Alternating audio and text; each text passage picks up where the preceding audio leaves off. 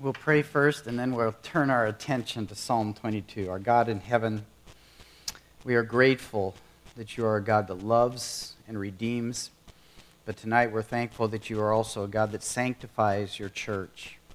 So by your Spirit, we ask that you would teach us, give us understanding in your word, fill our hearts with the praises of our God, and we pray that we would be transformed under your teaching and under your power and under your purposes this evening as we join our hearts together in the truths of Scripture. We pray these things in Christ's name. Amen. Well, I trust that you grabbed a little note sheet as you came in. It will be a little bit helpful as we work our way through the second half of Psalm 22. You remember it was last month when we looked at the first half. This evening we're going to take a peek at the second half and work our way down to the end. So if you will join me in God's Word, I'm going to back up to verse 19 and then work our way down to verse 31. And remember, this is a messianic psalm, so we picture Christ speaking these words. But you, O Lord, be not far off.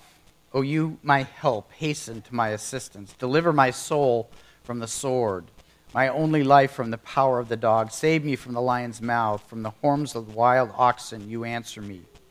Verse 22 is where our study will start tonight. I will tell of your name to my brethren. In the midst of the assembly I will praise you. You who fear the Lord, praise him. All you descendants of Jacob, glorify him. And stand in awe of him, all you descendants of Israel. For he has not despised nor abhorred the affliction of the afflicted, nor has he hidden his face from him. But when he cried to him for help, he heard. From you comes my praise in the great assembly. I shall pay my vows before those who fear him. The afflicted will eat and be satisfied. Those who seek him will praise the Lord. Let your heart live forever. All the ends of the earth will remember and turn to the Lord. And all the families of the nations will worship before you. For the kingdom is the Lord's, and he rules over the nations. All the prosperous of the earth will eat and worship. All those who go down to the dust will bow before him, even those who cannot keep his soul alive. Posterity will serve him. It will be told of the Lord to the coming generation.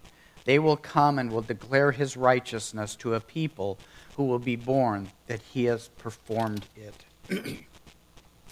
If you recall in our last study, as we looked at the first half of this psalm, and you can glance back especially to verse 1, it sets kind of the tone of where this psalm of David is going. And this is where we picture David as a prophet, foretelling that which will take place in Messiah's life as he gives his life on the cross. And from that, we can see the internal anguish in these first few verses of the psalm of Messiah as he is hanging on the cross. And as Paul wrote, at that moment when he who knew no sin became sin for us. This is a personal and intimate look into the heart of Jesus Christ as he was hanging on a cross. That takes us from verse 1 all the way to verse 21. The first half is an expression of the plea of the suffering Messiah as he cries out to God in anguish. And we see in the first and second verse, that's that idea that Christ was forsaken and unheard by the Father because sin was laid on him and the Father turned his face away from his own Son. In verses 3 to 5 and 9 to 11, we considered that even though he was suffering in this way, his hope, his trust is in God, that God will rescue Messiah in the end, and we'll see that at the end as well. Then in verses 6 to 8 and verse 12 to 18, we see how humanity disgraced and abused the Lord, mocking the physical, the emotional abuse, the piercing of the hands and feet of Jesus by men against God's Son. And then finally in verses 19 to 21, we see the expression of the cry of Christ, the cry of Messiah, calling for the nearness and the deliverance that only God his Father can bring. And it expressed the great confidence, even in the midst of this suffering, great confidence that Jesus Christ had while he was on the cross, even though the Father had turned his face away. And I especially see that in Luke's account in chapter 23, where Jesus cried out at the very last moment, "Father, into your hands I commit my spirit." There's a note, a cry, a plea, but it's a note of confidence. And that brings us to the second half of this psalm of David. The first half expressing suffering, the crucifixion. But you can see in the words of the second half, clearly there's a note of triumph and victory. And this is where we picture the resurrection. The first part, the crucifixion. The second part, the resurrected Christ. And he's expressing triumph in this. So there's a sharp turnabout as Messiah praises God for the success of his salvation. So verse 22 is important here because it is quoted by the author of Hebrews. And I want you to turn to Hebrews 22, or Hebrews chapter 2 with me, because Psalm 22, as we said before, is a picture of Messiah. And Messiah is crying out to the Father. So as David is prophetically writing this, he's writing from the viewpoint of Messiah and Messiah speaking. And we see here in Hebrews chapter 2 that the author of Hebrews quotes Psalm 22. If you back up to verse 9, and we'll read down to verse 12, into that territory where the author of Hebrews quotes Psalm 22. But to set the stage, verse 9, "But we do not see him who is made a little lower than the angels, namely Christ, Jesus, because of the suffering of death, crowned with glory and honor, so that by the grace of God he might taste death for everyone. For it was fitting for him, for whom are all things, and through whom are all things, in bringing many sons to glory, to perfect the author of their salvation through suffering. For both he who sanctifies and those who are sanctified are all from one Father, for which reason he is not ashamed to call them brethren." I love that declaration. He, Christ, is not ashamed to call them brethren. Then the quote from Psalm 22, saying, "I will proclaim your name to my brethren. In the midst of the congregation, I will sing your praise. And again, I will put my trust in him. And again, behold, I and the children whom God has given to me." Now, verse 12 and 13, who is that speaking? Who is it speaking there? Jesus Christ, absolutely. And right there, the Hebrew writer is quoting from Psalm 22. So when we back up and we look at Psalm 22 and verse 22, we know at once this again is messianic portrayal, and Christ is speaking these words down to the end of the chapter. Now in Hebrews chapter 2, the author is showing how much greater Jesus Christ is than even the angels of heaven. Remember, the angels are mere servants of God, but the portrayal here is that Jesus Christ is the Son of God. And in this chapter, Hebrews 2, it speaks of God crowning his Son with glory and honor, putting all things under his feet, under his sovereign rule. And therefore, men at the beginning of the chapter are exhorted, don't neglect so great a salvation has been brought to us by Jesus Christ. So the second chapter of Hebrews goes into further detail from that point on the suffering and death of Messiah as that great work of redemption whereby Jesus was crowned with glory even as he brings many sons into his glory. And what is in view here is the sacrifice of Christ on the cross as that which brings men into salvation. It is through this salvation that Jesus is not ashamed to call us brethren because he's made us like himself through the cross of his own sacrifice. Psalm 22 is then quoted to show that Jesus is the one who speaks the words of that Old Testament psalm. And in this second half of the hymn, Jesus is praising God for the triumph of the cross. So we picture Christ now resurrected, the empty tomb. He's praising God for the triumph of the sacrifice that he made that is now successful because he's risen. The anguish of the cross has paid off. And what is clearly implied from this declaration is that when Jesus speaks, beginning in verse 22 of Psalm 22, and to the end of the chapter, his resurrection has now been fulfilled. I put on your note sheet a quote from James Boyce. Follow along with me. The second half of Psalm 22 is thus a throbbing, soaring anticipation of the expanding proclamation of the gospel and of the growing, triumphant Christian church. That's why the second half of the psalm is so much different than the first half. The first half is the anguish of the soul of Messiah. Now it is bursting forth in praise because the resurrection has taken place. Several writers have noted that in the second half there are three very clear sections. The first part references the Jewish community that would be the first to hear and receive the news of the gospel of the resurrection of Christ.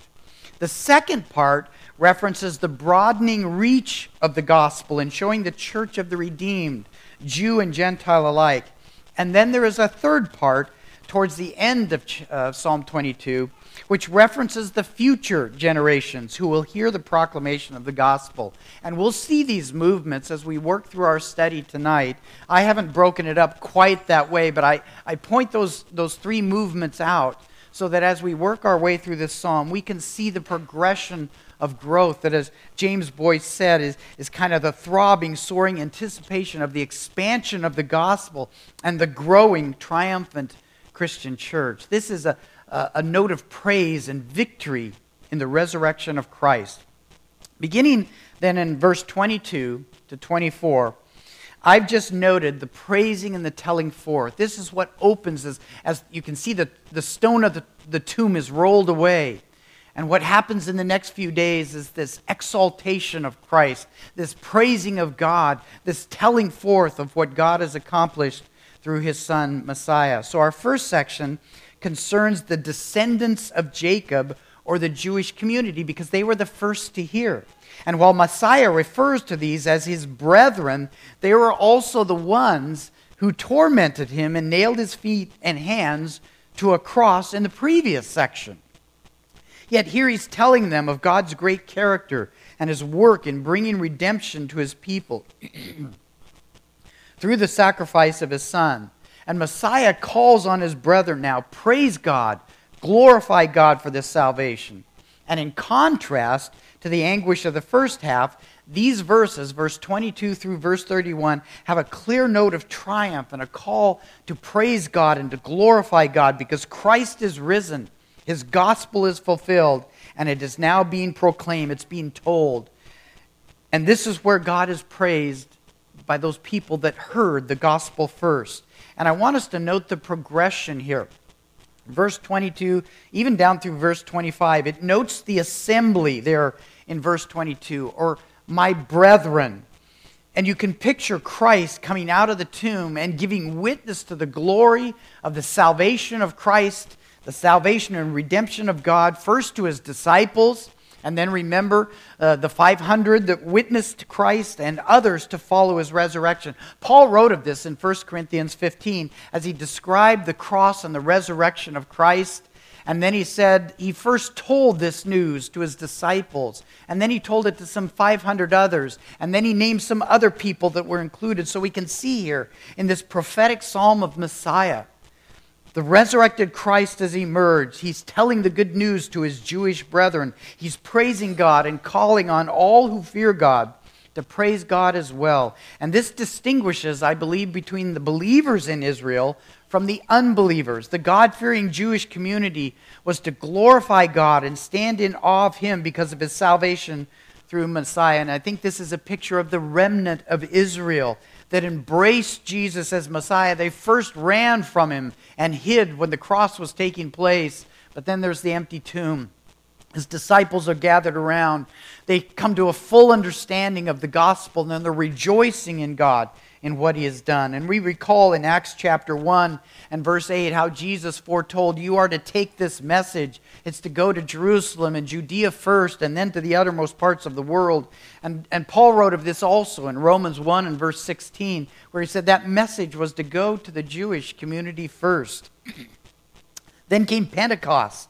when the Spirit of God descended upon those early believers and the resurrected Christ was proclaimed. So first we see in verse 22, my brethren, my assembly, they're called upon to praise God. And then in verse 23, all descendants of Jacob. You can see the expansion here from Pentecost on through the church's ministry. Then you move down into verse 25 into our next section, and you see the greater assembly. The church expansion now including the Gentile community, and we think of the missionary journeys taking place here. Why this praise and proclamation? You notice verse 24, the word for. That lets us know there's a reason, for he has not despised or abhorred the afflicted. God did not turn his face away from his son. He did in the moment of the cross. He forsook his son because his son was laden with our sin. But that was for a moment. And then the resurrection.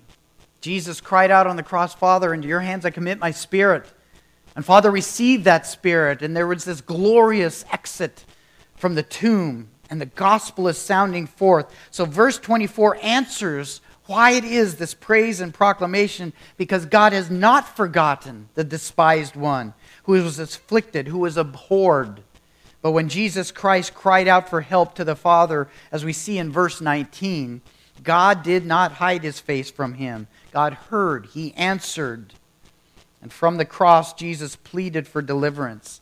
And when atonement was made fully for our sins, God raises his Son, declares victory over sin, death, and judgment. In other words, salvation has now come. The gospel has been completed in the sacrifice of the Son. And if God did not ignore the plea of his Son through the afflictions that he was suffering with our sins on him, we ask the question, how would God possibly ignore those that committed those sins, who put their faith and trust in God, in Christ?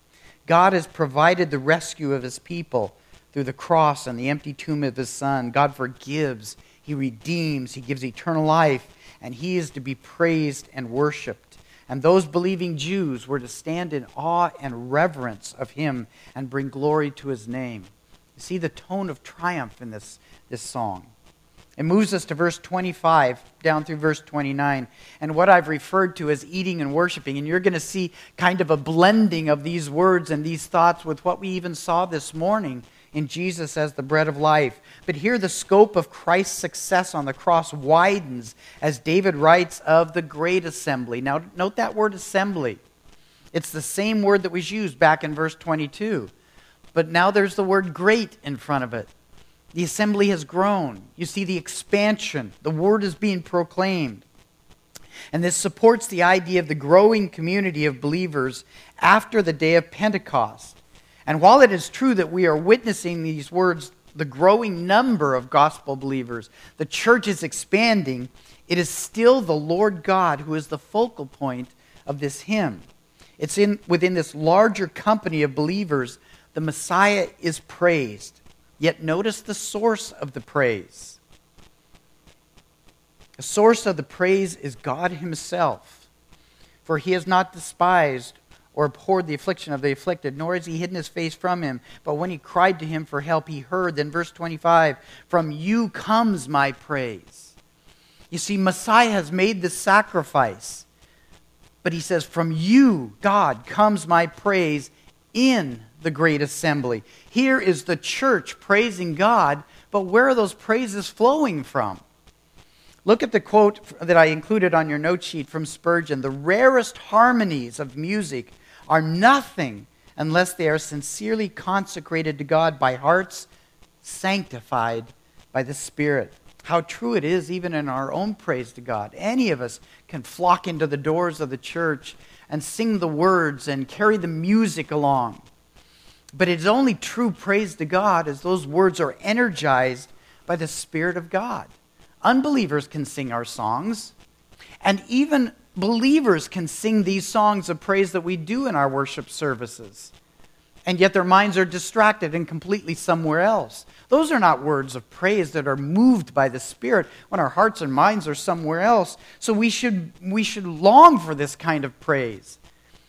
As it says there in verse 25, from you comes my praise in the great assembly. Don't you want to be one of those praisers of God? energized by the Spirit of God, joining with the others in the great assembly. This is what Messiah is speaking of through the prophet David. Then Messiah speaks of paying his vows to the Lord in the second part of verse 25. Now, some suggest that the word vow here has the idea of devotion. In other words, those praising God are giving devotion to him.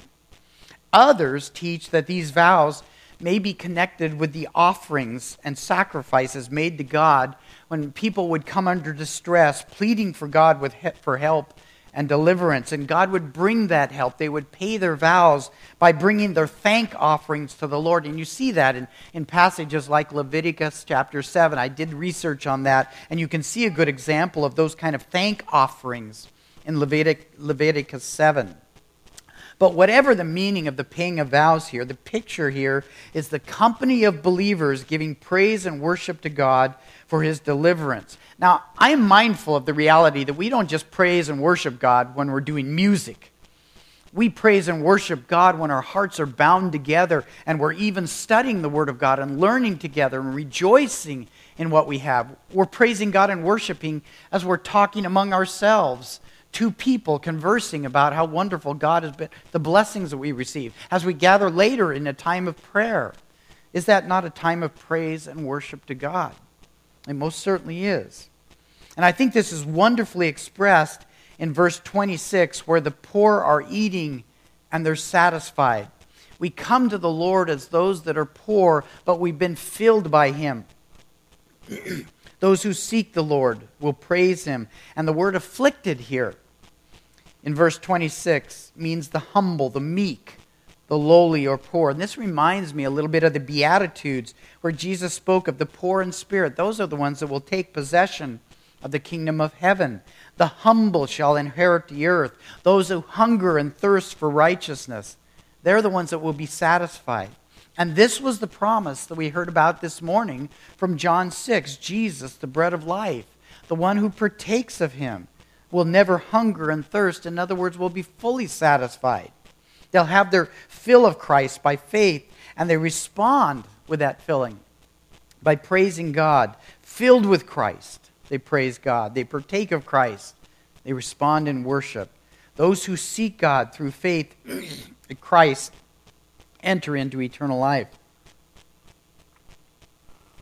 And then in verse 27, the company of worshipers who have eaten this life-giving food have grown now. There's more of him. It extends over the face of the earth, it says. So no longer is merely the nation of Israel in view, but from all the nations there will be worship and praise because, again, of suffering Messiah and what he did on Calvary, and that he opened the tomb and he emerged triumphant and successful. Now all the nations are being touched by this. And the reason for the exaltation is that the Lord Jesus is the true king and he alone rules over all the nations. That's a picture of the sovereignty of Christ. And we can picture Christ emerging from the tomb and then ascending to his Father where he rules to this day. And from a suffering victim we see, then he becomes this reigning ruler. Jesus is the reason that we have eternal life. We've eaten the spiritual food that he has provided, and we're satisfied. And we observe in verse 29 that God does not discriminate with those he chooses to feed at his feast, the prosperous as well as the lowly.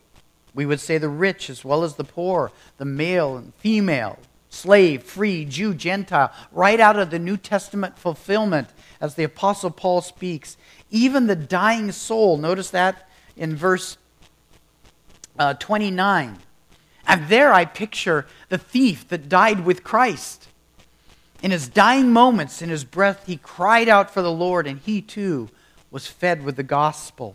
It just lets us know that God does not discriminate with those that he pours out his redeeming grace on. All who partake of him are going to be satisfied. And those satisfied hearts, it says, will live forever. Their hearts will live forever. And then we come to our final section, verse 30 to verse 31. This is where the future generations are in view. Posterity, remember, means that future view. We're told of the Lord to the coming generation. And I think this is where you and I are in view. We think of the gospel first going to the Jew and the Gentile, to Christ's brethren, the disciples, the 500 that witnessed him. It then expanded Jerusalem, Judea, and beyond to the ends of the earth. We see the early church preaching the gospel, Jew and Gentile. And then there is the future generations. You and I are part of this picture. The word of the gospel continues to be sounded forth from Pentecost until Christ returns. And what Christ has done, even what God has done through Christ, is going to be told to the coming generations.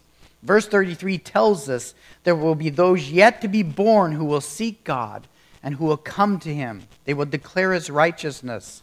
But it's going to be his doing. God will perform this work in bringing them to redemption in his Son. Verse 31, we observe that this verse opens with, they will come and will declare righteousness. This stands alongside the words of Jesus from our study this morning, John 6:37. All that the Father gives to me will come to me, and the one who comes to me I will certainly not cast out. Spurgeon again says it so well. Sovereign grace shall bring out from among the men the blood-bought ones. Nothing shall thwart the divine purpose. The chosen shall come to life, to faith, to pardon, to heaven. In this, the dying Savior finds a sacred satisfaction. These ones will preach the righteousness of God found in Christ alone. And again, it's my view, this is where you and I fit into this dispensation. This is the church today. We're the posterity of those earlier worshipers who are filled with the praises of God, by God. From the cross until he returns, believers stand in awe of him, glorify him, praise him, and declare his righteousness. Now, in bringing this psalm to a close, with the second half in mind, I would like to again just highlight a few practical observations that hopefully we can apply to our walk of faith. And in your note sheet, you'll see there's just 3 of them again that I've put down. But Jesus here made a public display in this psalm. To bring an end to our sin, we should be equally public about our worship of him. And this is the context that we see here. Jesus made a public display to bring an end to our sin. We should be equally public about our worship of him. And we see that public worship is being exhorted upon these believers, the growing, expanding gospel reach. As souls are coming to faith, stand in awe of him, praise him, worship him, speak of his glories. One scholar wrote, public mercies demand public acknowledgments. Public mercies demand public acknowledgments. Christ publicly, by God's mercy, was crucified for us. He publicly came out of the tomb and demonstrated his victory over the cross. The gospel was publicly preached, and you and I have received that. We need to publicly acknowledge him. I have to say I have a history of being more on the shy and the reclusive side, and it is certain that the Spirit of God has had to deal with me in that kind of withdrawal or that kind of hermit-like posture, but I can still be a little bit prone to be silent in a group when it comes to speaking. And I know that the grace of God has worked with me on this, but here we show a picture that I think has allowed us a perfect venue in giving open and public worship to a God that we should be in awe of. And that venue is the church. Here we are gathered together. We have opportunity to pray together. We join our voices together in singing. Sometimes we stand up and we give testimony of the praises of God when we see God working in wonderful ways through the Spirit that has been given to us. This is a matter for public praise. And I know that each of us can struggle just a little bit to stand up or to speak openly with our voices. But how can we be silent about these things? And we shall be brothers and sisters to each other for all of eternity, children to God in the future kingdom. And in the glory of heaven, we will forever be praising God and telling of his righteousness. It is best that we not wait till then to do it. So that's my exhortation for us this evening. Secondly, it is good to remember that Jesus was triumphant at Calvary, and he continues to be so. Men thought they had put an end to Jesus when they nailed him to a cross and they buried him. Yet he rose again, and he's continued to grow his family since that time. Jesus is anything but silent. He is anything but subdued. And not only that, the resurrected Christ is now the enthroned Christ. The kingdom is his, and he rules over the nations, as our psalm proclaims. And this must give us a sense of security and confidence despite the wickedness of the nations and the rulers, the uncertainty and unpredictability of our times. William Plummer writes in his commentary, he, Christ, has never resigned his authority over any people. I think it is sad that many of us who belong to the Lord are grateful for our eternal security in heaven, but we often live in fear on earth. Don't we praise God for the security of knowing we are heaven-bound, and we praise him for that, and yet sometimes do we not live in fear and anxiety upon this earth? Christ is still enthroned. He is still ruling today. Just as he was triumphant over the grave, he reigns triumphantly today. And this is where Jesus is not ashamed, where he said, I'm not ashamed to call you my brethren in Hebrews 2. And verse 13, he follows up by saying, I will put my trust in him. Third, the humble soul that seeks Christ will be satisfied. The humble soul that seeks Christ will be satisfied. This we saw also in our hymn tonight, in our psalm. We learned this also from our study this morning in John 6, the bread of life. Satisfaction in the Christian life should be our hallmark. When people look at us, they should see satisfied, contented people, satisfied for what Christ has done for us. Yet too many Christians live their lives in discontent. Why is it? What's the source of that?